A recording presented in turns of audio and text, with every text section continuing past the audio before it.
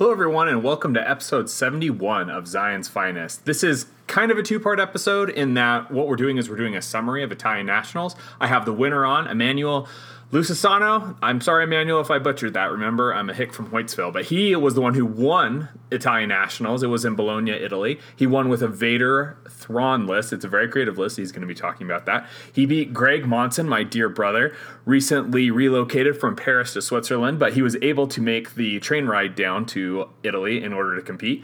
Greg was running Spectre Cell. I'm actually going to have him on the next episode, which we'll be releasing hopefully at the same time as this one.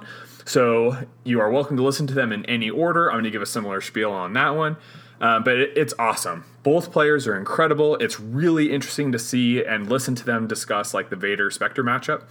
The general consensus on the Slack channel was that Vader was going to really struggle against Spectre Cell, and I do not know how much that bears out. We're going to just have to see with additional testing. Emmanuel, however, beat 3 Spectre Cell lists on his way to the top.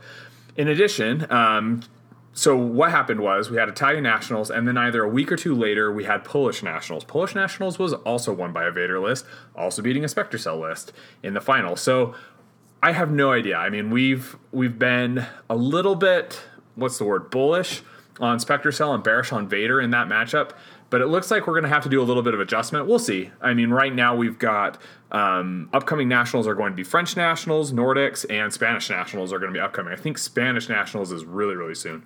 So we're going to have to see how everything shakes out at those. It's going to be very interesting. I think the field is going to be a lot more diverse than we were expecting. Obviously, Spectre Cell is going to do very well. I think Spectre Cell was in 4 of the top 8 lists at Polish Nationals. I don't know if there were any other Rebel lists that were in the top 8. We'll have to do some checking.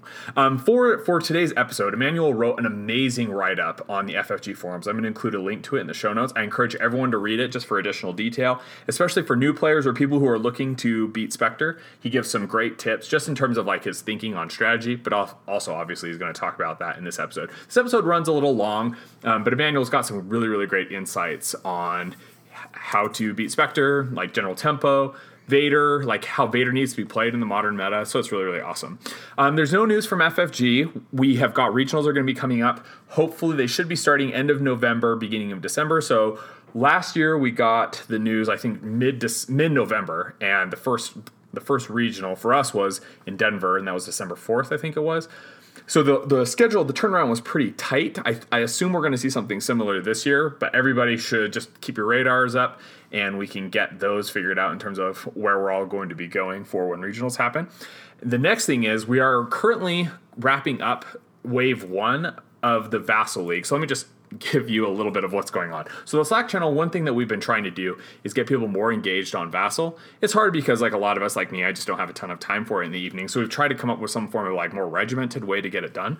So what we did was we started a league for Imperial Assault Vassal play. So what you do is it's on challenge. We've got, I think, probably 30-ish, 35, 36 players in the Wave 1 season.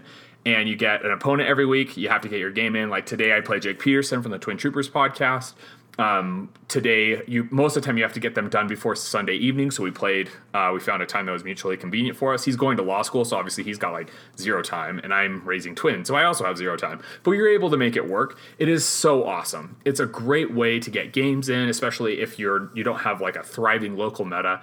You're going to play against really, really great players, and you'll be able to test out different lists. I've been working on kind of a different iteration of the box. It's so very, very awesome. So right now we're finishing Wave 1, the Vassal League. There's also a Wave 2 that has already started, and that's being run by Chris Emick, my dear brother, who he is running. It's a similar thing. I don't know if there's any different rules with their particular setup, but that is also going. As soon as this league wraps up, which should be in the next week or so, I'm pretty positive we're going to start a new league immediately. I don't know. We're trying to work this out with JK. JK is the one who's kind of running the show here. But everybody should join. If you are on the Slack channel and you are needing to get more games in as you're prepping for regionals, it is a great way to do it. If you're not on the Slack channel, join us by sending an email to zionsfinest@gmail.com, and we would love to get you in. It's a great opportunity. Okay, with that, let's turn it over to episode 71, and let's listen to Emmanuel talk about how awesome he is with Vader. Hello, Emmanuel, and welcome to episode 71 of Zion's Finest. Hello there. I'm Emanuele Lucisano, and I'm the Italian national champion for this year. And, well, what to say? I'm 28, I'm Italian, I live in Bologna, and I play Imperial Assault for about 1 year and a half today. But during the first year, or wait, maybe the first half an year, I played a special league campaign before discovering Okay. skirmish. How much you loved it. Have you played other FFG games like X-Wing or Destiny or anything like that? No, I didn't. Okay. So you did just jump right into skirmish or jump right into Imperial Assault. Yeah, I started playing Imperial Assault and it was the first FFG experience for me. Before that, I have played some other games, and at the moment, I play another game as well. Emmanuel, what factions, like traditionally, have you been an Empire player, like since you've really been getting with skirmish, or like what do you like to play?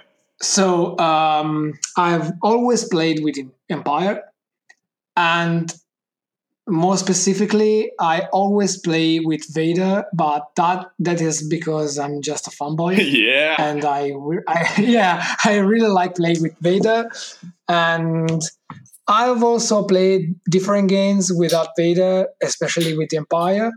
But I feel like I get the real fun and the most thematic game with Vader. Yeah. So I play with him. Yeah, he's so awesome, and I'm glad that he is as good as he is. So if you've been playing for 1.5 years, you must have started pretty like right before Heart of the Empire came out. Is that right? Yes, it's right. Okay. Although I wasn't in possess of every expansion when I started Skirmish. Okay. So actually, the first Skirmish games I played were just with the retail box. Okay. And with we had Hot and Twin Shadows. Okay. Maybe that's all. Well, that I am glad you've been able to expand your collection to Heart of the Empire stuff, because man alive, talk about giving the Empire the face. Yeah. I've managed to complete the collection in something about 2 months. Oh man! And that's mainly thanks to my work, which allowed me to have the batch to buy everything. Good. I'm glad to hear it. Awesome. Well, let's get started into your Italian Nationals report. As you said, spoiler alert, you did really good. But let's start with your list. So you were running Vader, you're running Unshakable Vader. I thought you were going to be running like a standard Unshakable Vader, but you were not. So tell us about what your list was. So let's start with the list itself, because I play Vader with Thrawn, of course. I think Thrawn is a mandatory figure in every Empire list. Yeah. Then they were supported by two figures of the Elite Death Troopers. Okay. 2 copies of the regular officers, and to finish off, 1 copy of the regular Riot Troopers. Wow. And as for the additions, I had, of course, Zilla Technique and Rule by Fear, because I feel like they are mandatory as well. And to close off, the 2 more cards were Extra Armor and Unshakable, of course. That's interesting. Why did you take Extra Armor as opposed to Doubt? That's because during the last 2 months and a half, I have prepared 2 different lists, one with Doubt and one with Extra Armor, and I tested them a lot. I played a lot of games, both with Doubt and with Extra Armor, and I felt like even against the mercenary lists running, they can have from 2 up to 3 focuses on figures on each round. Yeah. But even so, I had a real bigger impact with Extra Armor on my key figures than with Doubt going off at the end of the round.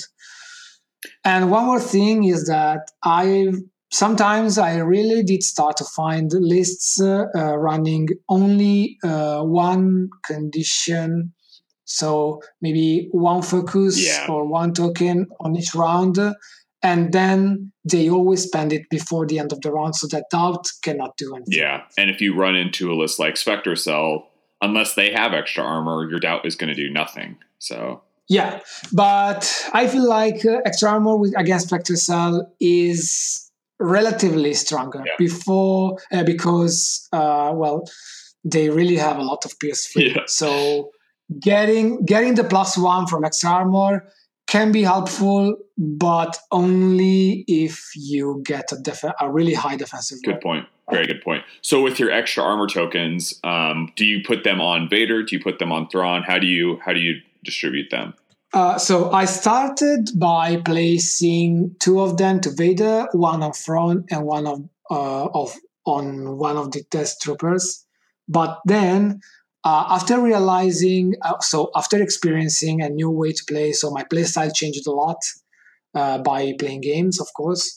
So after playing different games, I've come to the conclusion, and right now I play in this way as well, so that I give them 2 on Vader and 2 on the Death Trooper. So 1 each get 1 token. Okay, awesome, very very cool. All right, well then let's get started.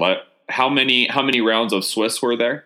There were 4 Swiss rounds, and the first 2 rounds of Swiss were actually mirror game.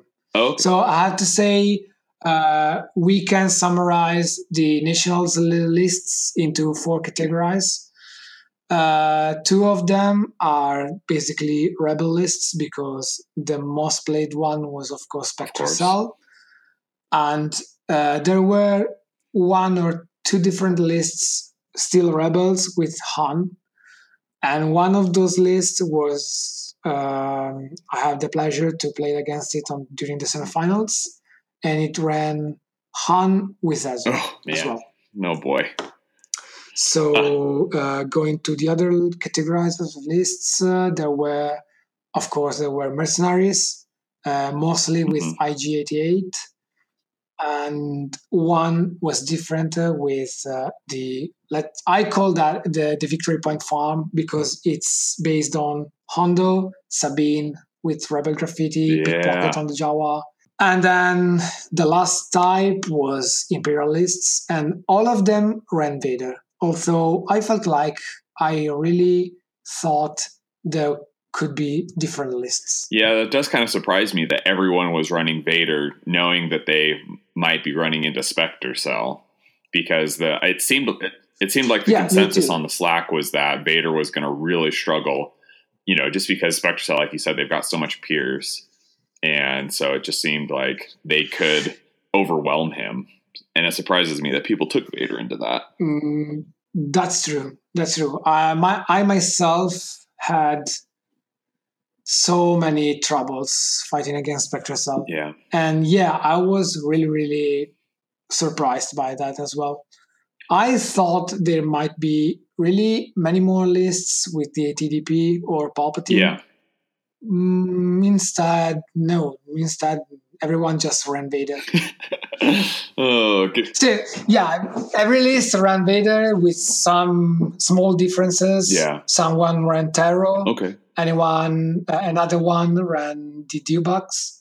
Another one again ran Vader with Palpatine. Okay. But unfortunately, apart from my list, no Imperial list came to the top 8. Really? Wow. Okay. Well, I guess that is kind of what I would have expected. So, okay. Well, with that being the case, let's actually, before we get started, I should say that you wrote an excellent write-up on the FFG forums, which I'm going to post a link to in the show notes. But feel free, and people should refer to that. It's an awesome write-up, gives great info. But let's get started into Swiss. Feel free to summarize each of the rounds however you want. And let's get through that and see how you did. Okay, so, basically the first round was pretty much normal. It was a mirror game against another Vader list. And I feel like the entire game played around the second round of the game. I had no luck in the first round because I started with initiative. Yep. I didn't have the initiative to seal it in the second round.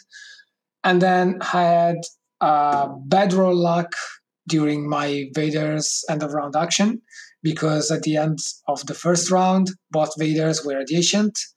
His Vader managed to deal 5 damage to mine, while my Vader did no damage at all to his. Oh. Yeah, that was impressive. Yeah. Let's say that.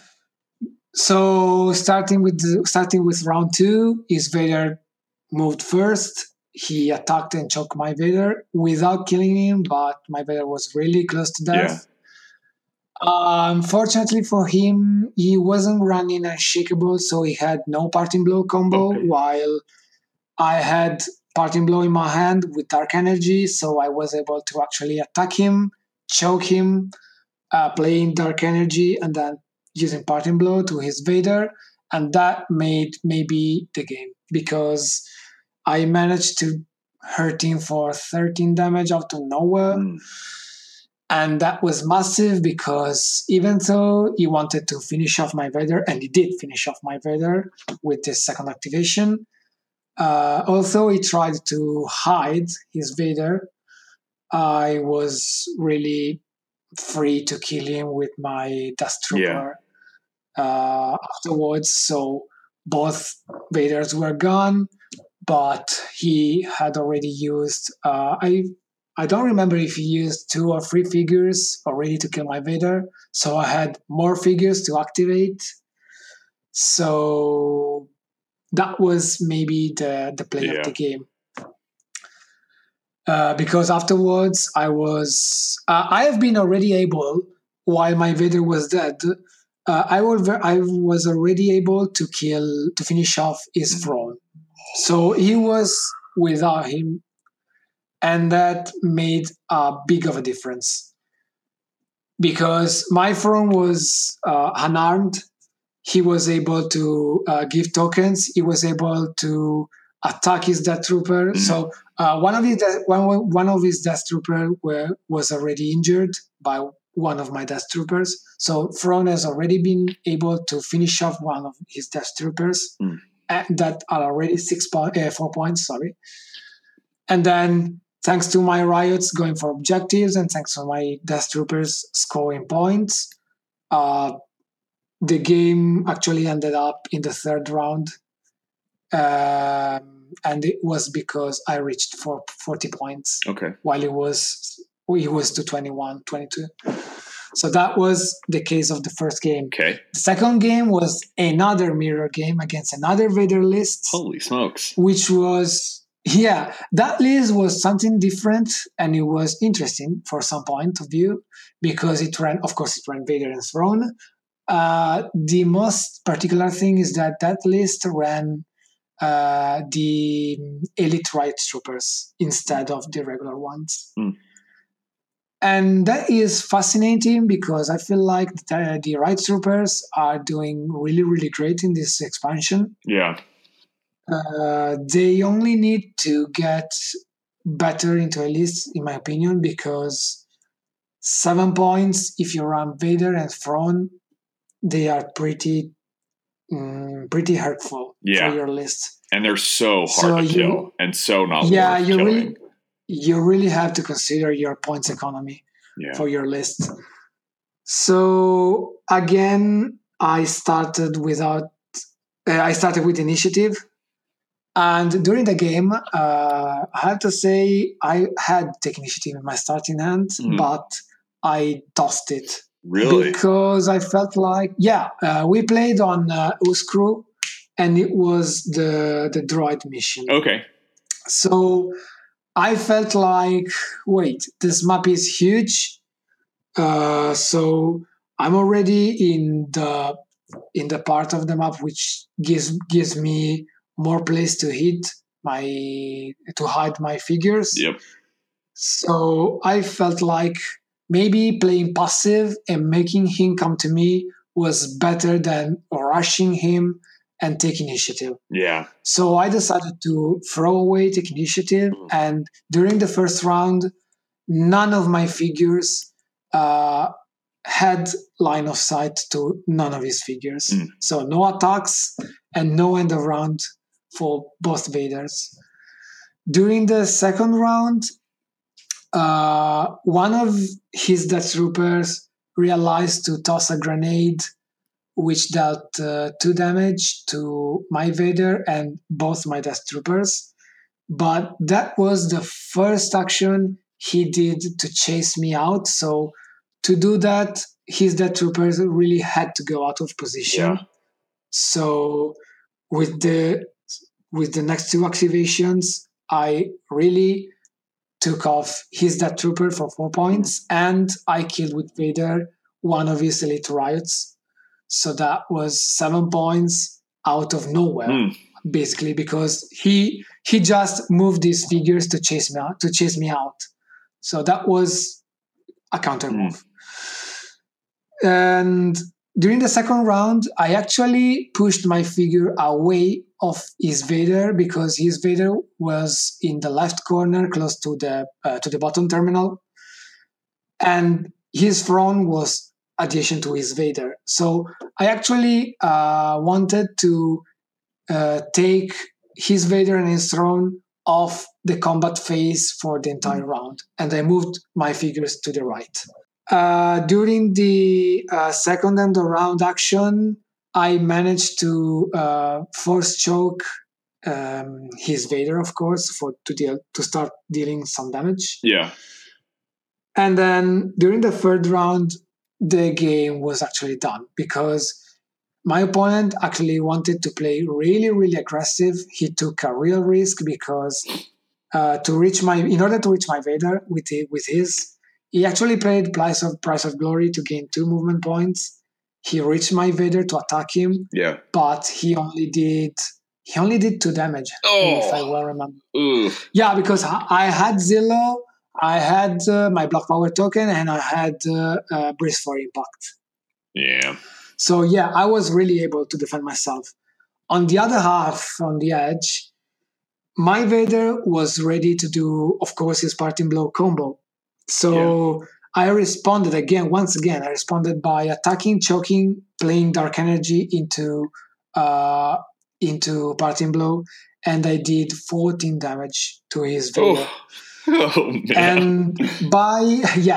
And by channeling this overall damage output into the fact that his command deck was empty, at the end of the third round, with my end of round action with my Vader, I could just choke him to death, and this was basically game. Yeah. The game actually ended up on round 4. Again, I reached 40 points, but he had only 6 points on his off. Yeah, a risk that did not pay. No, definitely it didn't pay at all. So as for the first 2 games, that was the case. The third Swiss, was the first different one. Let's say that, because I actually encountered a Spectre Cell list. Okay. And I have to be honest, encountering Spectre Cell while playing Vader is always stressful. Let's say it's stressful. So I really wanted to have luck on my side, if I have to be honest. I wanted luck on my side, but again, I didn't. I started again with initiative, and I tossed once again, take initiative from my starting hand. So basically what I wanted to do was basically position my figures, because I really thought my opponent would play really aggressive by knowing that himself would be able to get initiative on round 2. Yeah. So I really played passive. I didn't open any door, and I hid my Death Troopers with Throne while Vader was in a safe position during my last activations. But who wondered why? I don't know. My opponent didn't play aggressive. Instead, he did play really, really passive. And most of all, his Ezra, instead of moving on with Kanan, he just used him to go for objectives. So Ezra Really? was separated from his comrades. Mm. So yeah, I was really really shocked upon seeing that. So I decided to actually take my risks in that game instead. And during my last activation, it was Vader on the first round. I decided to actually go all in. So I took a double action to go 2 spaces away from his chopper. So I was actually in his baseline. And it did pay good for me doing that, because with my end of round action, I was really able to kill his chopper, to finish off his chopper. And it was really, really good for my officers, because on the first round, I left my terminal empty. I only drew 1 card because I really didn't want to lose an activation. Sure. I wanted to have 7 activations in order to being able to have the last activation on the second round as well. Absolutely. But by killing Chopper, everything was really easier then. During the second round, he started by playing aggressive on my Vader, but since he didn't have Ezra nor Kanan were close to him, he started by going against me with his Hera and his Zeb. And of course, you're playing Spectre Cell, but Hera and Zeb are not really suited to do damage to Vader since they have no pierce. So what he could do was something about 2 or 3 damage in total. And my counterplay was brutal because I could really put some real injures to Zeb. Yeah. And on my other hand, I could just play with my Death Troopers and Throne to attack those figures who were actually going after Vader. So I really had the position advantage for doing the combat phase. And my opponent, of course, wanted to place his Kanan and his Ezra against Vader from objectives. Yeah. And that left the objectives of the map were basically free to take for me by then. So my riots could just easily take objectives, while my Death Troopers and Thrawn could shoot at Zeb, Hera, and Kanan mostly. So at the end of the second round, my Vader was still alive. He had a lot of life, and I had the advantage of activations. I had points advantage. I was really, really ahead. And during the third round, by having initiative, my Vader could actually clear the game. Yeah. Because by killing Zeb, I damaged Kanan as well for a serious damage. During the third round, I actually did something funny because I had something like an advantage of 20 and more points. My opponent was really, really.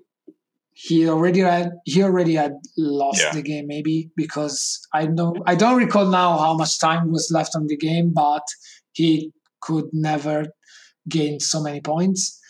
So I really saw him interested in killing Vader, and so instead of placing my Vader into safe position, I just didn't play any card. I made him kill my Vader just to play Dying Lunge and kill her as well. Oh my gosh! But that was just for fun. Yeah. I have to say, and that was basically round 3. Okay. During round 4, it was another Spectre Cell list during round 4. So again, I wanted to have luck on my side, but nothing happened. I started again with initiative. The map was the weapon map for Tarkin. Again, I really played passive during round 1, and I tossed take initiative again from my starting hand.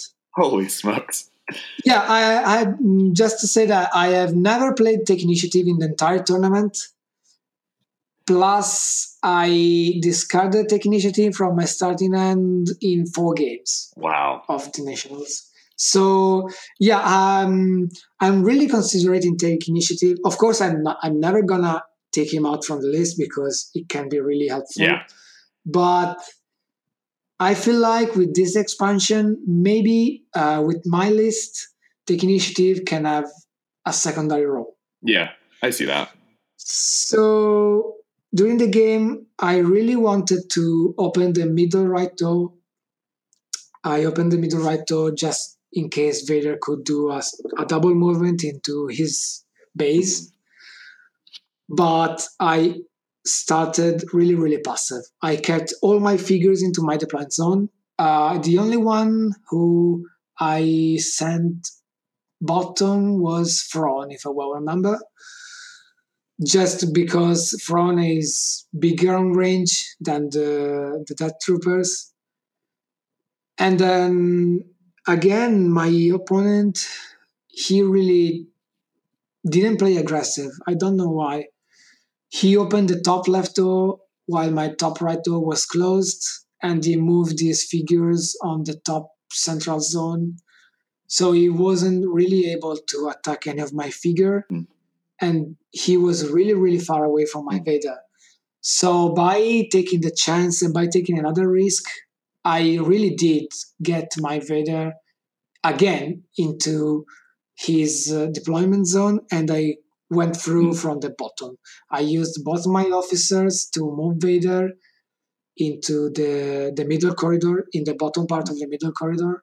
Then my Vader just went into a double move, and I used Price of Glory as well in order to finish my movement in 2 spaces away from Chopper. Again, with my underground action, I was easily able to kill Chopper, and that was massive. Yeah. Because unfortunately for him, since he used Hera during the first round to play planning, Hera was 2 spaces away from Chopper, so Hera was in range of Vader. Oh man. So by the beginning of the second round, of course, he wanted to come against me. He went in with both Kanan and Zeb, and he did manage to pull damage into my Vader. My Vader took something like 6 damage already for the start of the round 2. Yeah. But again, I had Parting Blow combo in my hand, so with just one activation, I killed his Kanan. Ooh. And that was massive huge. because his Ezra was the second one moving. Ezra was four spaces away from Vader. So killing Kanan granted me so much advantage because Ezra couldn't pull the best roll out of his attack against Vader. Yep. And that was really, really massive. Then I used, again, since I had the positioning advantage and his figures could not aim for my figures, I just used my right troopers to gain victory points, while my Thrawn took a weapon as well, sorry. So I just moved on by going for objectives, gaining points, and building my figures in order to do as much damage as possible while Vader was taking damage. So Vader did die during the game. I guess he died with his last activation, which was Sabine. But again, I played Dying Lunch, and with Dying Lunch, I killed his Hera. And that placed me in a good advantage. And then by round 3, I already had the victory points advantage, and his Zeb was really, really injured by my Vader. So I used Thrawn and the Death Trooper to kill his Ezra and his Zeb. Wow. Wow. And that was basically the game because he only had Sabine and Sabine. So he could do nothing to prevent me from winning the game for victory points. Wow. That is awesome. Yeah. So at the end of the Swiss, I was at 4-0 for my score. I was the only one getting 4-0. And I have to be honest, I discovered only after the Swiss rounds that in our nationals, there was Greg, who is the actual vice world champion. And he was present at our nationals. Yeah. Yeah, he was playing, and he played with Spectracell, of course. Yeah, he was. He told us on the Slack channel as he was driving, as he was taking the train down, that he was going. So yeah, I would have to be honest. I wasn't aware of that. I discovered that afterwards. I discovered that only when a friend of mine, he's called Luca, is a really good player because. Every year he's something like considered the man to beat because he didn't win this year and he didn't win last year. Last year he came second against Morpheo, but all the other nationals he always won them. Oh wow! So he's a really good player. I discovered Greg was in these nationals only after the Swiss, since he played against Luca and he beat Luca twice in a row, actually. Thanks, Greg. Yeah, that was impressive. So up to the top 8, we had my first game was played again against another Spectracell list. And unfortunately for me, I had initiative on round 1. I've never had the pleasure to not have initiative on round 1. That is crazy. I've always started with initiative. So wait. So this is your first game of top 8. You also have initiative. Yeah. So this is 5 games of initiative in a row. Yeah. I actually played all my tournament games. I always started with initiative. Always. Oh my gosh. And fun fact is that there was no Devious Kim in no list in the tournament. So that's crazy. Yeah, that's crazy. So again, another game against a Spectracell list, and the map was Mos Eisley. So as for the map, I could say I could have the advantage, but against Spectracell, there's nothing certain because he gains advantage as well because Kenan and Ezra can come easier to my figures, so it's balanced. So once again, I had to play passive during the first round, and I actually managed to do the real difference, I think, by the end of the first round, because by dealing some immediate damage to Ezra and Kenan, I can seriously put his figures in danger. Yeah. Since if you kill Kenan, Ezra's damage output is a lot lower. Yep. While if you kill Kenan, he only has 1 pierce to go through, except for Sabine, of course. Yeah. But then, if Ezra without Kenan attacks Vader, you can manage to survive.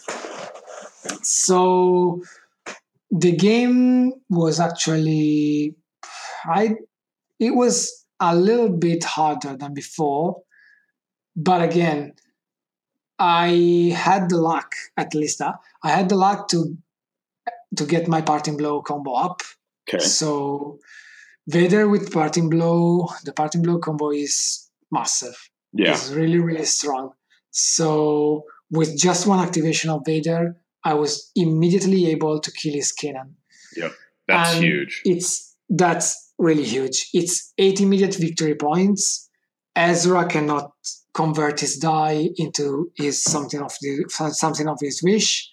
My Vader was really, really able to survive. And I had my figures advantage again. So after killing Kenan, I felt relaxed, if I have to be honest. Yeah. I really felt relaxed.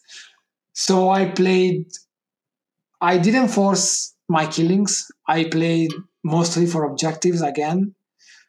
I actually didn't shoot with my Death Troopers during round 2 on that game. I just placed my Death Troopers in order to give tokens to Vader and to Thrawn. Sure. And then I just placed them into objectives to gain points. Right Troopers gained more victory points because I sent them into my opponent's zone. So they took the victory points which belonged to my opponent. Yeah. And then the officers were just to place better my figures while getting thrown into position. So basically, at the end of round 2, I already had something like 18-point advantage. Ooh. Plus, with the end of round action from Vader, and the starting of the round 3, because round 3 I had initiative and I had negation. He tried to take initiative from me, but I negated that. Yep. So starting off with Vader, I killed both Ezra and Sabine. Oh man, that was massive. Yeah, my opponent actually dropped after that. Yeah, because he had something like 28 points difference, and he could do basically nothing to recover. So he just conceded after that. Yeah. Then I was already surprised by that. If I have to be honest, I never thought I could just come into top 8 because I'm not as expert as many other players are. As I said, I play skirmish only for 1.5 years. So I still have to play a lot to get stronger. And during last year's nationals, I didn't even come up into top 8. Okay. I came top 16. Okay. So I was already really, really happy after winning the first top 8 round. Sure. I was in the semifinals, and it was really, really annoying for my health status because I really, really had so much fear. I was really afraid of losing. I was into a position where I really wanted to move forward. I wanted to do the difference, and I didn't know if I had the strength of will and the mind to do that. Yeah. So since I was already happy for my results, I was like, okay, I already achieved what I wanted to achieve. So let's just play for fun. And I came into the semifinals. I feel like the semifinals was a really hard game because I played against a rebel list. It wasn't Spectre Cell this time. It was the list I talked about before. It was the Han list. And that was really, really a nasty one. He ran Han with Ezra, Hera, Zeb, and wait, I can't remember at the moment. I can check it out because at the moment I don't remember which was his actual activations. And the map, in the meanwhile, the map was, again, it was Mos Eisley, and it was the Crates map. Okay. It was the B mission. And I have to say, Ezra in that map, in that mission, is superb. Yeah. Because we just place our figures. He used his Hera movement. He used Ezra start of round movement. Ezra was already in the middle without doing nothing. And it was adjacent to one of those middle crates. Man. And for those who really wants to play objectives game, being there, getting one of those crates is massive. Because you really start with already 4 points advantage and you negate to your opponent 1 crate. So it's really, really massive to do that. So again, I had initiative, unfortunately for me. And again, I tossed take initiative. So, okay, by checking out the list had Han, Ezra, Zeb, Hera, 3PO, Gideon, R2, and Chopper. Wow. So he had 8 activations, which I agree for because you play with Han, so you really want Han to add the last activation. Yeah. So his list was really, really strong. And I had initiative, so I couldn't do nothing to prevent my figures to get the last activation. Yeah. I could do that, but he really positioned well. So I couldn't take a hit for the entire first round. I played passive until he forced me to play more aggressive because, of course, his first activation was Ezra grabbing the crate and going backwards into this deployment zone. Yep. And then by using Gideon, Ezra already scored 4 points. Gosh dang. Plus, yeah, that was massive. Plus, Gideon gave his focus on Zeb. Okay. And actually, he used his Hera afterwards to actually he positioned this figure into the top left corner of the map, and he used immediately Hera to move downwards, and he grabbed another crate. He grabbed the bottom left crate, and I was really, really starting to get in victory point in a big disadvantage of victory points. Yeah. So he really forced me to do something to go against him. So I really had to open the bottom left door and to position and to start moving my Vader with my officers in order to reach him. Of course, that gave the chance to him to use Zeb to attack Vader, but he didn't, because in order to do so, he would just go out of position. So he decided to play on crates first and position his figures in order to actually deal damage during the second round. So he just used R2 to draw card. He used 3PO to focus his on. The classic preparing style. Yeah. The only thing I could do in order to take less risk as possible was to actually place my Vader into a position in which I could do my end of round action against someone, while if my opponent wanted to attack him with Han, basically, with the Han end of round, he should have gone out of position with his arm. So since he realized that, because I hit Vader into the central bottom corner, and he already had Hera getting the adjacent one, so Han couldn't go there. If Han wanted to shoot at Vader, he should have gone into the middle corner, close to my deployment zone. And of course, he didn't do that, because he wanted that to survive. Yeah. So during the end of round one, Han didn't shoot to anyone, while Vader was able to move to and to actually force choke. I didn't want to attack because I wanted to stay hidden. Wow. So I wanted to just move into the corner in order to be close to the middle corridor, and I force choked his Zep. Yeah.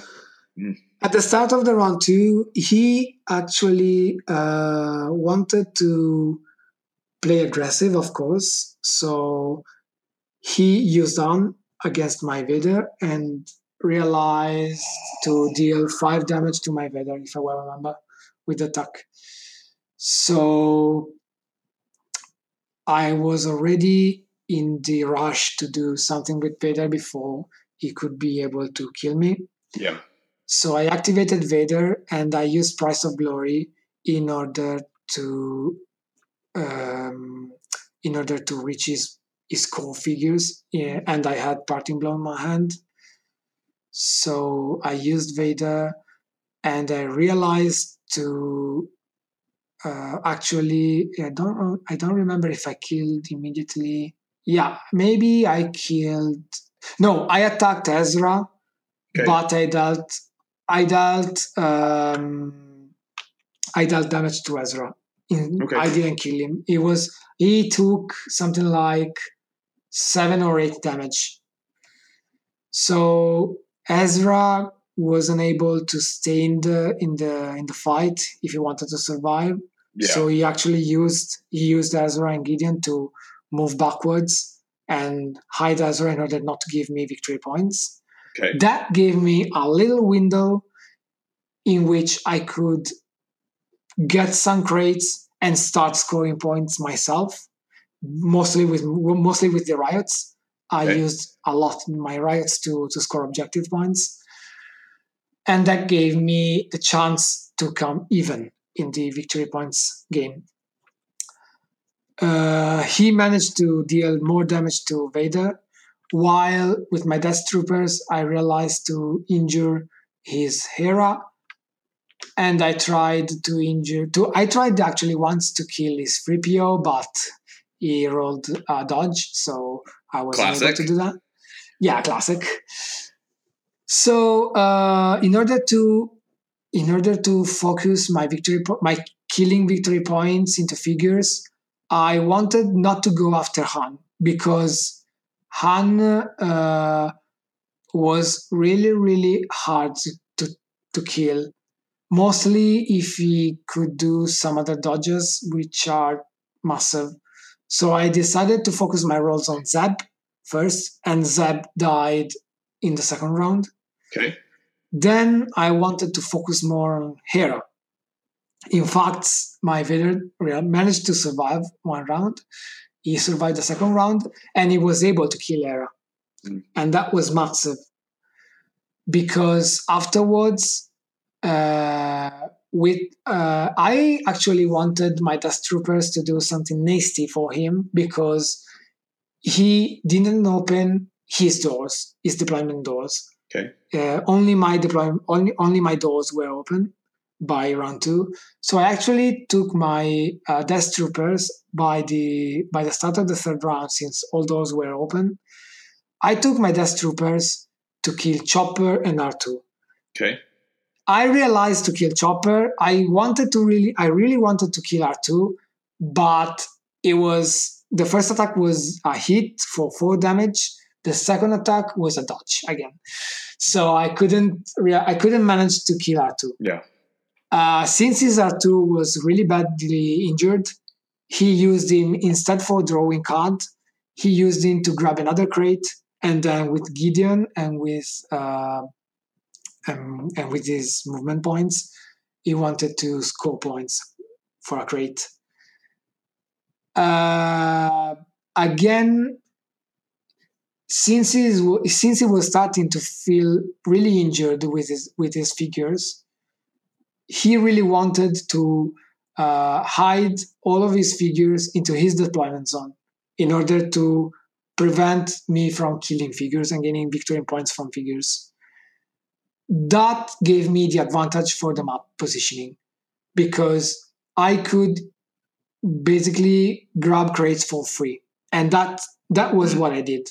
I really took all the crates and scored a lot of points, and that came for the score. We were during the end of round 3, during round 3, before Vader died, we were something like 28 for me to 15 for him. So he was able to kill Vader afterwards with Han, of course. Yeah. But I had Dying Lunge. Oh man. Which caused him even more victory points for me, because I don't remember. I killed. I don't remember. Like, I killed Gideon. Okay. I killed Gideon with Vader. Then he had the advantage for victory points because he played Celebration as well. But during round 4, since I had 2 more crits to deliver with my Death Troopers, I had the advantage for victory points. So the only thing he could do to win was to take his risks to grab the bottom left crate, which was still there in the map since Hera was dead, and he could never grab the crate to deliver it into victory points. And he did. Maybe Ezra was the only figure who could do that, because he used Ezra's starting movement points to go downwards into the crate.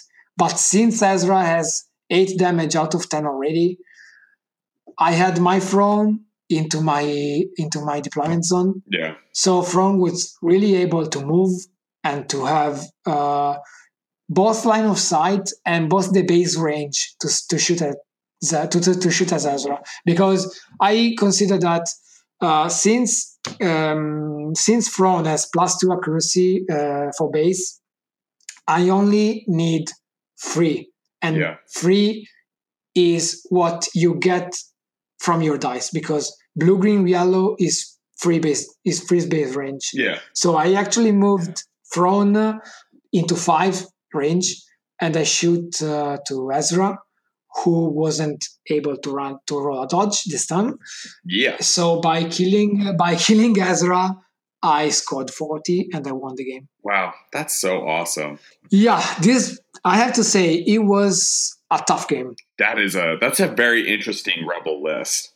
I really like the idea of Han and Ezra together. It is really, really interesting. So the most painful thing for me against that list is that he ran 8 activations. So the fact that Spectre Cell is really, really strong against Vader, but you have the last activations. Yeah. Basically, always. Against Han, he has 8 activations. Han shoots pretty hard. He can shoot back if you attack him. Yep. And then he has an end of round attack as well. Yep. That is massive. Yep. So Absolutely. I really had to struggle with victory points in order to win that game. And then, since I won the semifinals, I was in the finals. Yeah. Once we closed the semifinals, Greg was still playing. Okay. His game. His game ended up something like 10 minutes afterwards, and Greg, of course, won the game. He played brilliant, Of course, for what I've seen during his last round, and he was my opponent during the finals. Luckily for us, for both of us, the organizers for the event managed to give us something like 20-25 minutes before playing, because we were playing already for something like 11 hours. Holy or something smokes. like. Yeah, I was really, really stressed. Yeah. Because I was both a little bit tired. Yeah. I wanted to take a little rest, and I had all of the pressure on myself. Yeah. Mostly for the finals. Sure. So it was my very first finals, and it was against the vice world champion. Yeah, that was pretty much. You were feeling the burn on that one. Yeah, I was really, really nervous. I have to say that. So we started playing at 7 p.m. Okay. And of course, Greg, as I said, played his Spectre Cell list with Doubt. Yep. The map was Tarkin, and it was the mission. It's the A mission. It was the one in which you step into the nodes to gain 2 victory points. Yeah. Unfortunately for me, again, I started with initiative. Because why not? And yeah, why not? And I tossed take initiative from my starting hand. This is like so crazy. Oh man. Yeah, it was literally blowing my mind. But well, it was the best thing I could do with my starting hand, because I didn't feel like tossing other cards for my combo. Yeah. So I was just, because you're going to need every attack you can get. I really, I had the grenade in my starting hand. So I was like, I already have played passive for the entire tournament. Yeah. I can do that as well in the finals. Yeah, sure. So yeah, I don't know if everybody even listening to the episode, maybe they saw the stream, maybe not. But during the first round, I have never opened the door until Vader started his activation. Yeah. I really, really played passive. I just used my entire turn to give tokens with the Death Troopers with Throne, and to position the Riot Troopers close to the bottom door, to the bottom left door. Once it was Vader's activations, I was below 6 points because he used Ezra to score 4 points. Okay. And he used if I remember, he used Zeb. Yeah, he used Zeb to go into the green node, which was active, to score to score 2 more victory points and go into 6. I used Vader, who was adjacent to the bottom door, to open the door. Okay. And to come up to 2 spaces away from Zeb. Okay. That made me gain the end of round action against Zeb. I attacked Zeb, but if I remember, I only did 1 or 2 damage to him. It wasn't a good roll. It wasn't a good attack roll. During the start of the second round, he of course activated Zeb first because Vader was already there. Yep. He struck Vader and dealt some damage. But since I had Parting Blow in my hand, I actually had 2 Parting Blows.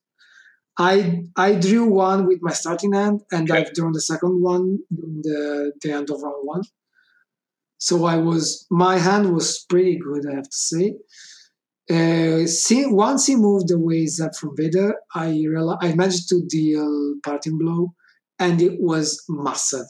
Yeah. Because I dealt something like 7 damage, if I well remember. So he was at 2 already. That caused him to go to 9. And 9 out of 15 is really dangerous for Vader. If you have Vader close by, you really have to play carefully, or you have to run away. Yeah. And that was what Greg did. Instead of getting the ranged attack as well on Vader, he decided to take a double action move to run away from Vader. By doing that, I had no figure to actually reach with. I could reach Chopper with Vader, but that was a really bad play for me because Chopper was surrounded by Kanan, by Hera, by Sabine, and there was Ezra, who was in the bottom side of the map because he scored 4 points there. So I just wanted to be careful with Vader, and I didn't activate Vader first. I used, I don't remember if I used my rights to start scoring points, maybe. And then he used, oh no, sorry, my bad. I have to undo that because he activated Ezra for the first activation and he used Zeb first, okay. But then after my first activation, which was just to position, he used Ezra immediately. Okay. He used Ezra to go to Vader and attack him, but since I had Zillo, I managed to take not so much damage. I don't remember if I did take. Maybe I did take, but just a little damage. And then I used Vader to attack Ezra. Okay. The attack was a hit, but he had on the lamb, so he used on the lamb. Of course. But unfortunately for him, I had the second parting blow in my hand. Yeah. So I managed to do the second parting blow into Ezra, into immediate 8 damage to Ezra. Man. And that was really massive because, he could just move Ezra into a hidden angle. But since I had another action with Vader, I just used Price of Glory to remove my stun. Move 2, I had line of sight on Ezra, so I force choked Ezra to kill him immediately. Yep. Oh, that's huge. And that was massive. That's so huge. That was massive. Yeah, that was really, really massive. Greg played brilliantly afterwards because I wanted to hide Vader from his figures, so I used Looking for a Fight as well in order to go into a hidden angle. But he used Chopper instead for shocking my figures. He used Chopper to ram Vader. Yep. And by doing ram on Vader, he actually managed to do 2 damage on him. Okay. But the real important thing is that Vader was moved into an angle in which there was line of sight from his figures to his figures. And that was brilliant because, well, basically Vader died during the second round.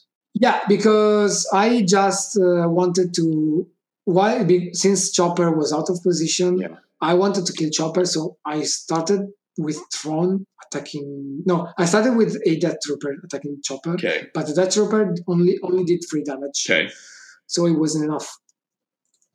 Of course, he wanted to activate his figures in order to kill Vader, so he used the Sabine first to toss a grenade, and he dealt some damage, maybe 2 damage more, and he attacked Vader, but the damage wasn't enough to kill him. So while he was waiting to kill Vader with Kanan, basically because Vader already had a lot of damage, he had something like he had 14 damage, or 13 or 14 damage. I used Thrawn to kill Chopper, and then he used Kanan, of course, in order to reach. He first used Hera, and maybe that was he did this play in order to grant the kill on Vader 100% sure. But that play was a scissor for him because he moved Hera actually 2 spaces away from Vader. It was in his deployment zone on the opposite side of the angle. And actually Hera was 3 spaces away, but if Vader moves to, Vader gets adjacent. So he moved Hera there in order to activate Kanan afterwards. Kanan reached Vader, he attacked Vader, and with Hera, Vader was dead.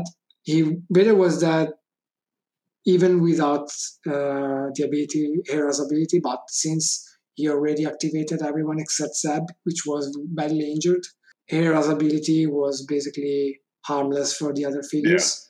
So Vader died to Kanan, but thanks to Dying Lunge, and to looking for a fight in which I used it to gain 1 damage power token, I moved Vader to Hera, and I immediately killed Hera. Oh man! I killed Hera straight off Dying Lunge. So I used my riots just to start doing a lot of victory points. I managed to score 6 or 8 victory points with my riots. And at the end of round 2, I was ahead in victory points. It has always been close. It has always been a close game, but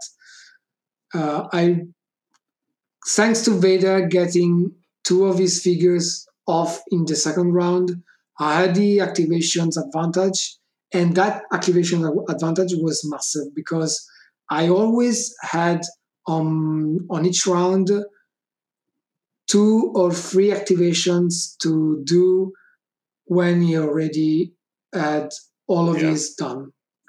And that is important, especially for victory points, because since you are the only one who can activate figures, you can just organize your figures in the best possible way. Yeah, absolutely. So during the third round, his Sabine managed to do a lot of damage into my Death Troopers and Riot Troopers, and my Chopper, of course, was dead into front for front. Yeah. So he only had Zeb, except from that. And Zeb was able to take a shoot into one of my Riot Troopers who was already injured in order to kill him, but he didn't kill him because he could only use the surge to gain accuracy instead of +2, while I had played my block power token, of course, and I only took 1 damage maybe, or 1 or 2 damage, which wasn't enough because even if you get 2 damage out of a grenade from Sabine, the riots are still 5, so 2 damage aren't enough for killing them.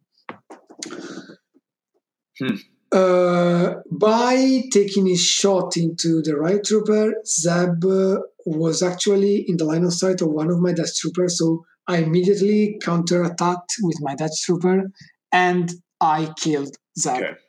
that gave me 8 really important victory points because I reached something like 32, maybe, if I remember. And strictly afterwards, I used field tactics from my death troopers to my right troopers to score victory points from objectives and to hide my right troopers because they were injured and I didn't want him to gain victory points from my kill. So he used Kanan to actually play aggressive against my throne, since my throne was a little bit out of position since I used him to attack Chopper. But during round 3, From never died. He only did 3 damage to From. Wow. I used, of course, I wanted to kill Kanan during round 3, but since From did a bad attack roll, he only did something like 2 damage to Kanan. It was really hard then to focus on Kanan, so I actually wanted to focus on victory points, so on objectives. During round 4, I really wanted to go aggressive on Kanan. I was unsure whether to go against Sabine or whether Kanan. But since Sabine is a little bit weaker in defense than Kanan because Kanan has the black die +1 and he can reroll. Yep. So Kanan is really massive in defense. Sabine is weaker, but the white die can always dodge, and if Sabine gets a dodge out of there, it's a real pain for me. Absolutely. So I really decided to go aggressive on Kanan and on victory points. So I actually managed to deal a lot of damage to Kanan, and Kanan went to it was 11 damage out of 14. Wow. So he only had 3 health left. During round 4, I had initiative, but he stole it from me with the initiative, and that place was massive because he could potentially win the game because he had Rebel Graffiti with Sabine. Of course, he exhausted Kanan. Yeah. Which he used with Spectre Cell, of course. Yeah. Because Kanan was able to move into Throne. He attacked Throne and he killed Throne. Oh man. And by doing that, he was at 33 points, maybe. Yeah, he was at 33 points. Okay. Then his Sabine was 5 spaces away for an objective. So 5 spaces away, 2 victory points.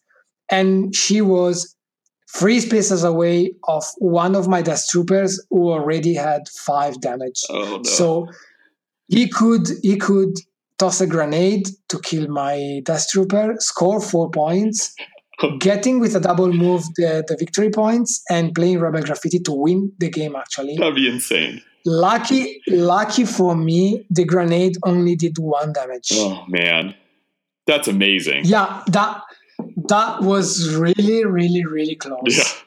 Because he used Sabine. He went to 39 because he decided to kill my Death Trooper. So he went to 39 with Rebel Graffiti. I had 3 activations to go, which were my Death Trooper and my officers. No, 4 activations. There were the rights as well. I wanted to start off by going hard on his Kanan. So I first used one of my officers to move one Death Trooper 4 spaces away to Kanan. I activated the Death Trooper and I had the grenade in my hand. So I really wanted to use the grenade to weaken his Kanan in order to definitely kill him with my attack. Yeah. But the grenade dealt 3 damage, so the grenade killed Kanan, and I went to 40. Man, that's crazy. That was insane. Really insane. Wow. That was absolutely crazy. That is amazing. I mean, like, what a finish. 40 to 39 in the final. That is like exactly what you want. Yeah, that's really massive. After playing against Greg, I do really have to say that Spectre Cell has the potential tools to do everything. Yeah, I completely agree. So The first thing I can say about Spectral Cell is that, in my opinion, Spectral Cell at the moment is the best list Yeah. possible. Although you did beat It's three just- of them. That's pretty impressive. I did beat 3 of them. I have to be honest. The first 2 games I played against Spectral Cell, I really don't know why my opponent didn't play aggressive. Yeah, Maybe he was point. scared of Vader with Unshakable, Yeah. and that is comprehensible. But he really had initiative on round 2. He could really position himself to get the edge of the activation for round 2. Yeah. That really costed him the game. That costed them the game. So although I have beaten 3 Spectral Cell lists, I still consider Spectral Cell to be the number 1 list. Yeah. Because you really, really have to play a perfect game if you play Vader against Spectral Cell. Absolutely. If you want to win. On the other half, Spectral Cell can deal a lot of damage. Yeah. It can get rid of small figures quickly with just 1 attack. Yep. Even Hera is able to deal a lot of damage to, who knows, maybe 1 Riot or something else. Yeah, the +1 damage is not nothing. I mean, like, she's expecting to deal, 4 to 5 damage per hit. That's pretty hard, right? So Yeah. And Spectral Cell, I feel like Spectral Cell gives the best advantage possible to Ezra. yeah. But not for the +1 damage, instead for the +1 defense. Yeah, so Because crazy. Ezra running a +2 with a white die, it's pretty much important. Yeah. He really has a good defense role. Mm. And if you consider that Ezra and Kanan basically move along together, so Ezra has both the best attack possible and the best defense possible, because thanks to Kanan, he can reroll for free. Ezra is the most dangerous figure in the entire list, in my opinion. Absolutely. And is second only by Kanan. Kanan, I don't know why Kanan has been so much underestimated, maybe. But I feel like Kanan is the strongest figure next to Ezra. First thing first, being able to reroll every defense die is massive. It's huge. Really, really massive. You can save so many lives with nothing, basically. Yeah. Since Spectral Cell is a list which is not dependent on command cards. It has only 2 or 3 good command cards to use as a combo. Yeah. And the most famous one is Force Push, of course. But apart from that, you can just throw cards as if you use Zillow. Yeah. So if you use Kanan's ability to reroll dice, and they are not Force users, if you already have those cards in your hand, you can just toss cards instead of taking damage to Kanan. Yeah. And that gives a massive advantage. Then Zeb with the +1 and the free attack, Zen is actually able to do as much damage as Jedi Luke can. Yeah. With the difference that Zeb actually costs 8, Yeah. and already is 15 instead of 16, but he has already the same health of Luke. Yeah. And it costs only 8, which is really, really important for that. So Spectral Cell is both a brilliant list for everyone who doesn't have already the entire collection for Imperial Assault. So you can just save your money, save your bucks to play with Spectral Cell first, and you can easily get your expansions step by step. But then, if you are a skilled player, you know how to play. If you are really good with Rebel lists, Spectral Cell is definitely the strongest list at the moment. Yeah, I completely agree. I feel like Spectral Cell will be countered soon. Yeah. I actually feel like I don't know why none has already considered some lists which I have considered already. I only saw once Daniel Taylor, the world champion, playing on Vassal one game in which he played a list which was really, really similar to one of my lists I prepared already to test. And it was a list with the ATDP and Palpatine. And I feel like that particular list is really, really strong. I feel like the ATDP is going to go and take the meta, in my opinion. Yeah. Because with Tyrants of Lothal, giving tokens has become really, really easy. Yep, absolutely.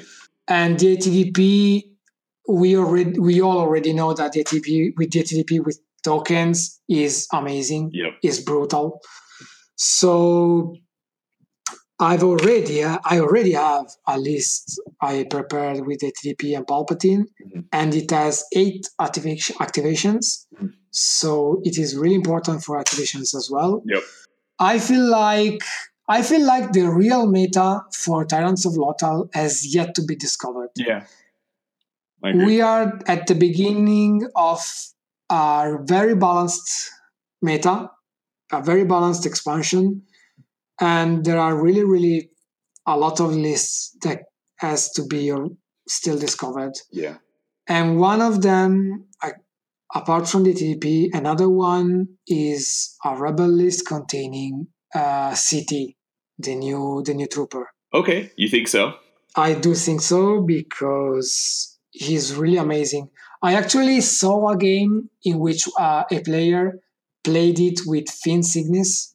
What? And yes, I saw a game in which Finn was played with CT, and thanks to Assault, CT was able to strike 4 times. Oh my gosh! I remind that CT has the barrage to deal 2 consecutive attacks, and those 2 consecutive attacks can go against the same figure. Yep. Because a figure from the rules, a figure is X spaces away from itself. So you can actually barrage into the same figure twice. And if you have Assault thanks to Finn, you have 4 attacks that is kind of into crazy. the same figure. It's a lot to gin up the attacks, though. Yeah. And in that game, I saw CT going for 4 attacks against a Sabine in a Spectral Cell list. And he did play, of course, his personal card as well during those attacks. Yeah. So at the end of CT activation, Sabine was actually dead, and Hera, who was close to Sabine, took already 4 damage. That was really, really massive. Yeah. Really, really massive. So, in my opinion, there are so many combinations that has yet to be discovered.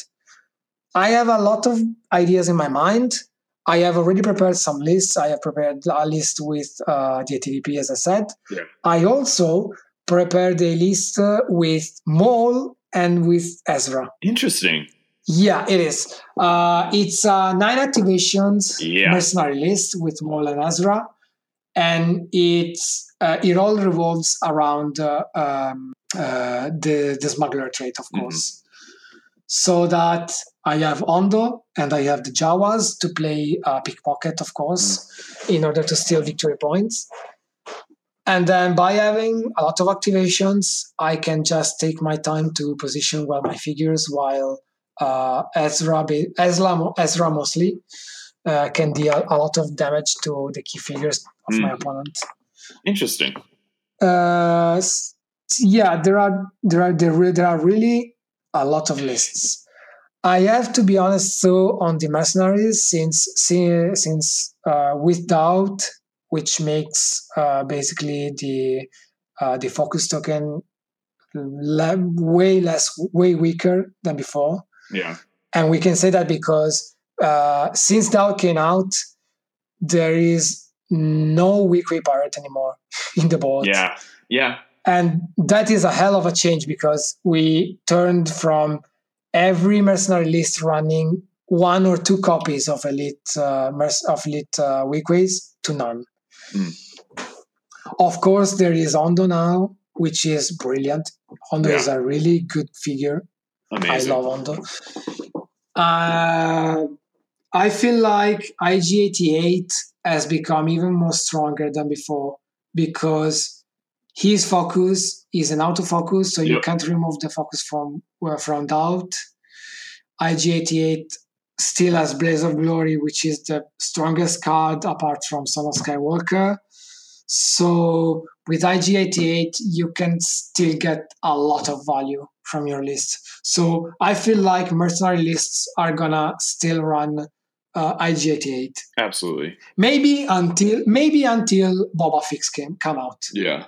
But who knows? Yeah, We still don't know anything about that. I know. Come on, FFG, get on the ball.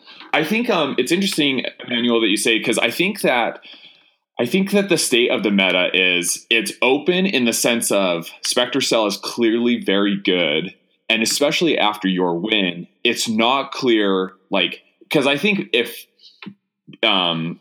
like weeks ago we were talking about this, people were really down on the Empire, right? Because they're like, Thrawn doesn't have enough, Vader just gets overwhelmed. People weren't really talking about the ATDP and Palp.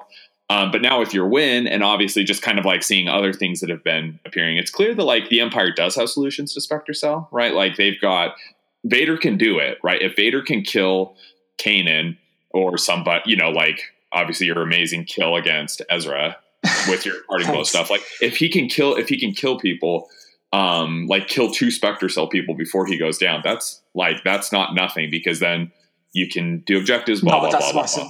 Yeah, but the point is like it's Spectre Cell is clearly like the top tier in terms of if you can't beat Spectre Cell, you're going to have a really, really hard time. But it's not clear what will consistently beat Spectre Cell, and it's not clear like how those lists that can have a somewhat favorable matchup against Spectre Cell, how they do against each other. That's true. That's true because of course Spectre Cell is at the moment, Spectre Cell is the meta list. Yeah, absolutely. Every other list revolves around Spectre Cell.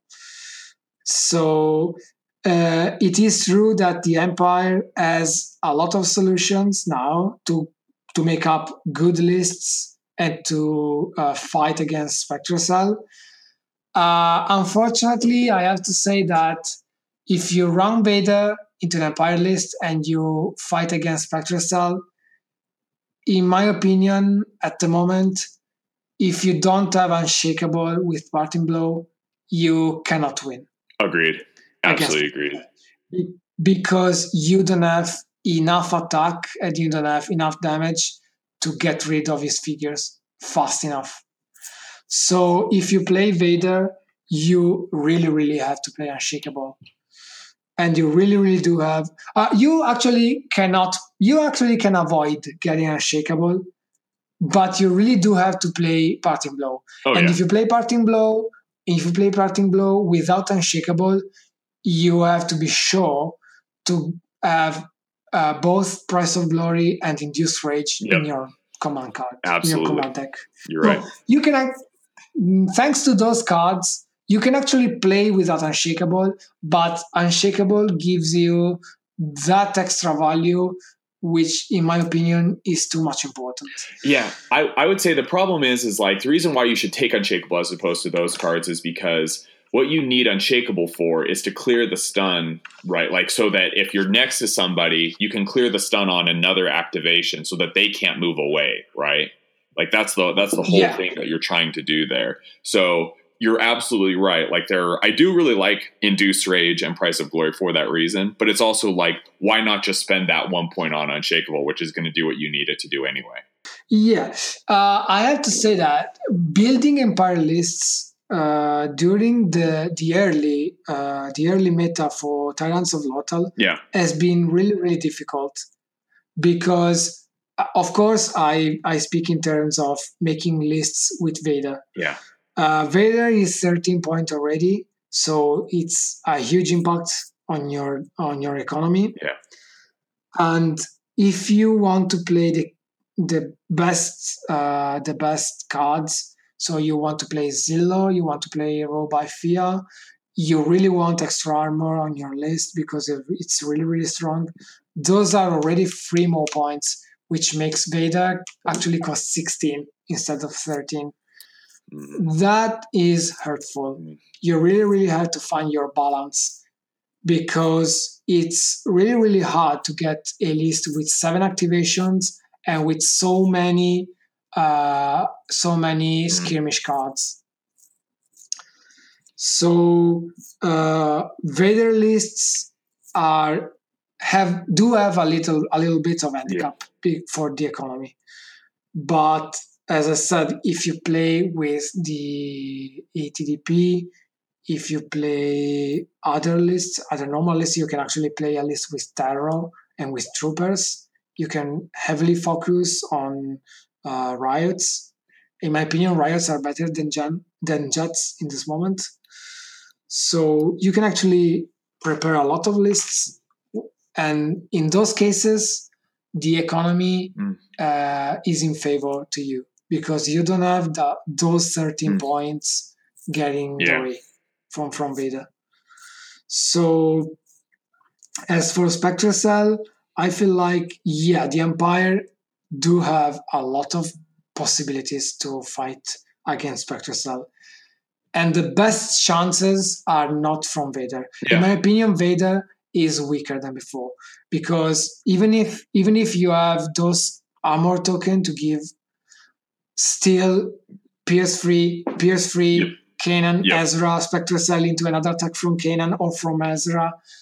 There are just so many Pierce free that denies that token, and it makes Vader really, really weaker in defense. The problem is that it's so hard for Vader to extract his value before he's brought down, because like Ezra Kanan are gonna bring him down unless he can pull off a combo shenanigan of some kind. And that is just so hard to deal with. Yep, I agree. So since Tyrants of Lothal came out, Vader is, in my opinion, is weaker. I feel like the best way to fight against Spectre Cell are either the ATDP, which has a lot of range, or even the Elite Sentry Droids. Interesting. I mean, they got Pierce. Because the Elite Sentry Droids, first thing, they have the keyword in order to fight against Spectre Cell, which is Pierce. You really, really want Pierce against Spectre Cell. So the Elite Sentry Droids have the advantage that they can snipe. They have a lot of range, so they can just attack your figures by being 7-8 spaces away without any problem. And that is massive, because Ezra, Kanan, Zeb, they are all figures which can make melee attacks, but if you can't reach them, you can't attack them. So, in my opinion, the best way to fight against Spectre Cell is actually to go backwards into from the meta. Speaking of the meta, and by going back, I mean moving into that famous meta there was before, which had the Alliance, the Rangers, and the snipers, basically.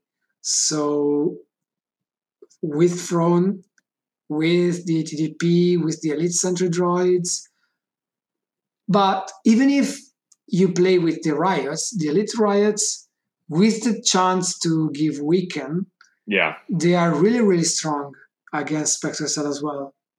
So you can actually prepare a list which revolves around them with double reinforcements, so that you can move around the possibilities from Spectre Cell to fastly remove your figures. And then you can actually do a lot of different lists. I am even considering that with the current status, so with the chance to give tokens so easily by the Empire, even figures like the Grand Inquisitor or BT-1, they can really, really do something in this meta. That's interesting. I mean, they are definitely on the outskirts of what people would consider to be the competitive or playable figures. BT less so. I mean, like the Inquisitor has really never seen serious play. No. But they've been talking about him on the Slack for all these reasons, right? Like he mitigates the risk of everything that Spectre Cell can do. Yeah.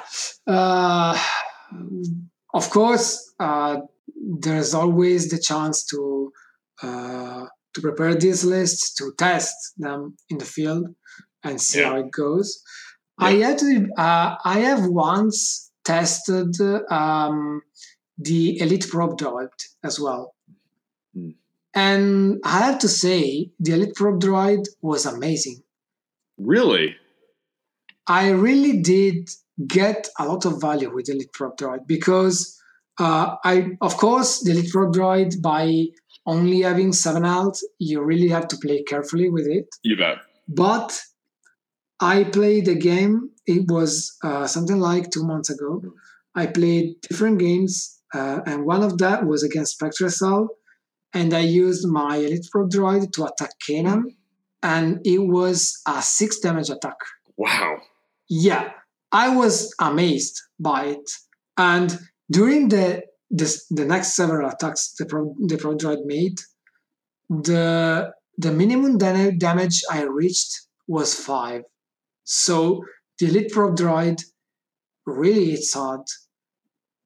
So you can actually go around it and maybe prepare a list for droids or vehicles. Yeah.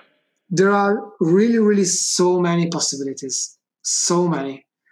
I feel like I've never seen such a chance to get so many different lists as before. It's really interesting to hear you say this because I do think that there is just so much uncertainty in terms of like where things are going to go. Like you were saying, like Equays are no longer like Equays. I do think Equays kind of struggle against Spectre Cell, right? And that's kind of a problem in that Doubt is, I guess it's more of like, it's a combination of things. It's Spectre Cell plus Doubt plus all these things. Like Equays are just not going to be pushing damage through on Ezra, who's definitely going to. Spectre Cell plus Doubt is really, really strong. Yeah, exactly. And he's just going to. I don't know if Doubt is the best card to go along with Spectre Cell. I've been talking about this with Isaac as well.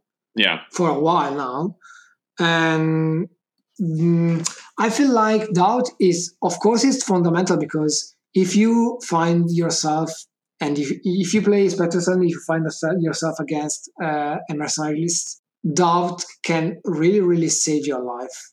But yeah, maybe since Spectre Cell revolves around 2 or 3 common cards, which are really, really useful to get your combo out from Ezra or Kanan as well. Yeah. Maybe there is something you can do better than that. And the best option I've seen so far, the card which gave me the best reaction, maybe Channel the Force. Interesting. Because just to make sure you get the cards you need. Yeah, I agree with Isaac because Channel the Force actually allows you to get that specific Force user card you need. And we know that if you play Spectre Cell, Force Push is the best one you can get. If you have Force Push, you can do really, really amazing things. Yeah, it just allows you to get even further. And then you can actually play... I've seen a lot of Spectre Cell lists playing with Force Surge in order to actually use it in combo with Ezra's card. So you use Force Push. You use Force Rush, sorry.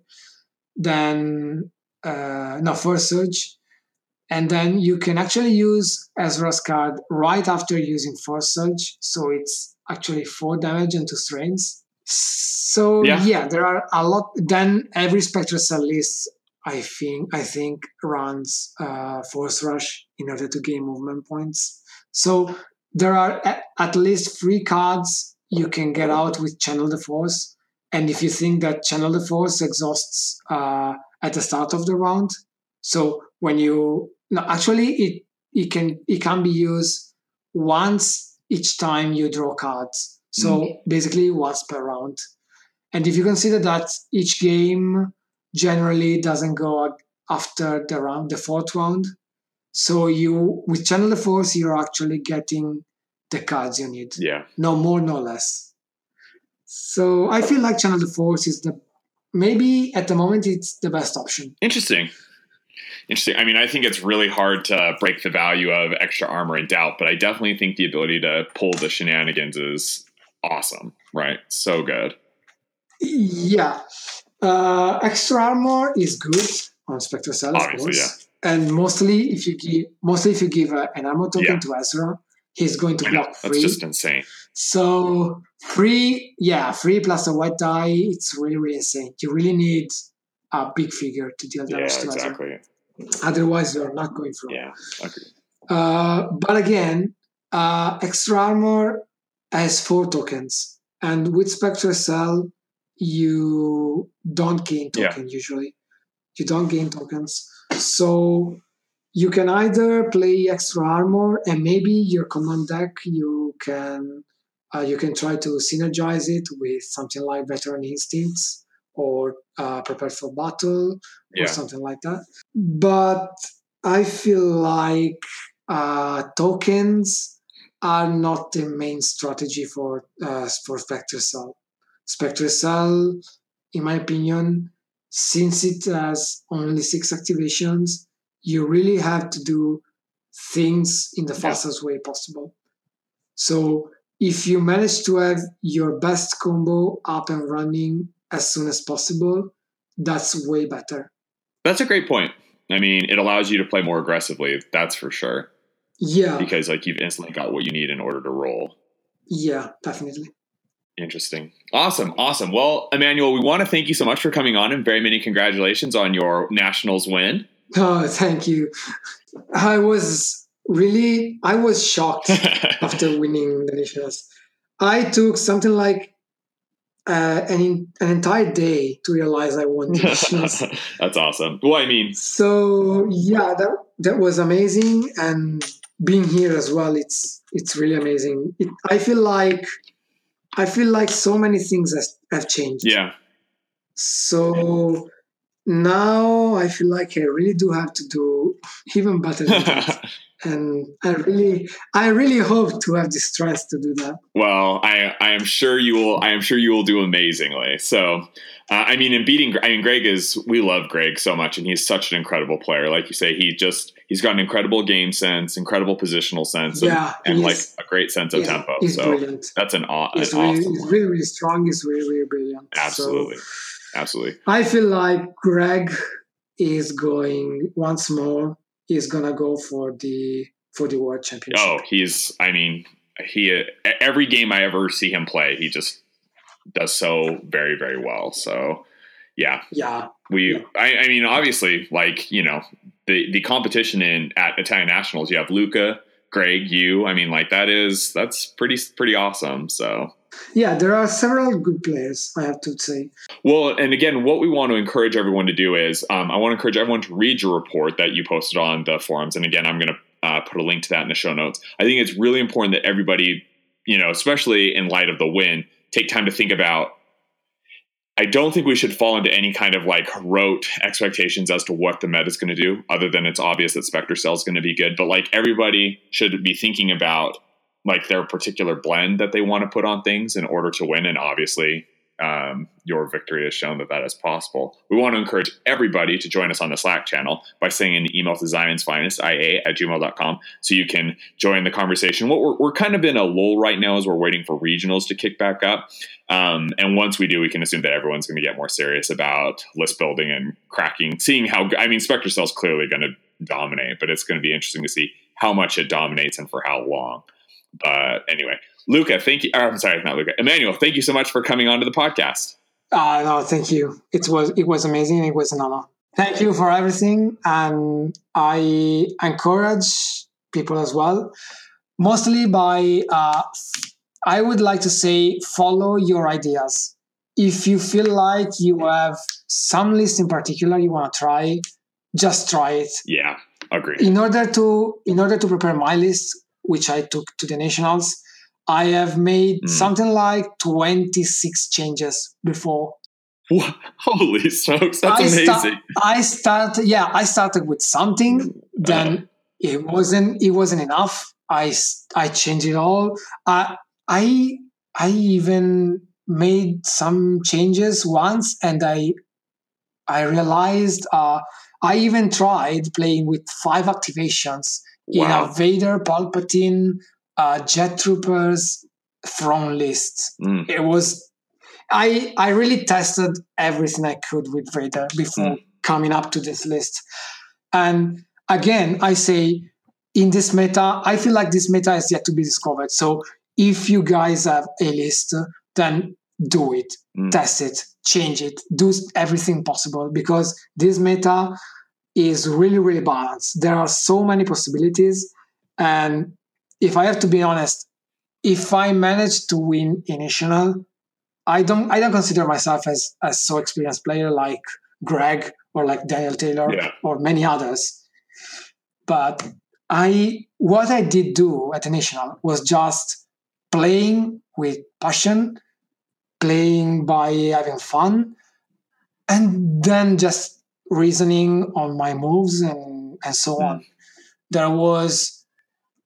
I haven't been lucky with the initiative. There was no serious luck with the dice. So it all revolved around the games, the games themselves. So do it. Go at tournaments, participate. You can just win. You can only win prizes, and you can do like me, and you can go up to the top 8. You can go up to the semifinals, to the finals. You can win your travel to the Worlds. Unfortunately for us, I didn't win the travel to the Worlds. So if I want to reach you guys at the Worlds this summer, I have to pay the travel myself. But yeah, do that. Really, this meta is so open, has yet to be discovered, in my opinion. That is awesome. It's good to hear your optimism on that. And again, we want to thank you for coming onto the podcast. We want to thank everyone for listening. This one's gone a little bit long, but it's been awesome to get Emmanuel's thoughts on things. It was a pleasure. We were very, very glad to have you. And again, we want to encourage everyone to join us on the Slack channel and support us on Patreon by going to patreon.com/Zion's Finest. Emmanuel, thank you again. You're welcome. Thank you guys for everything.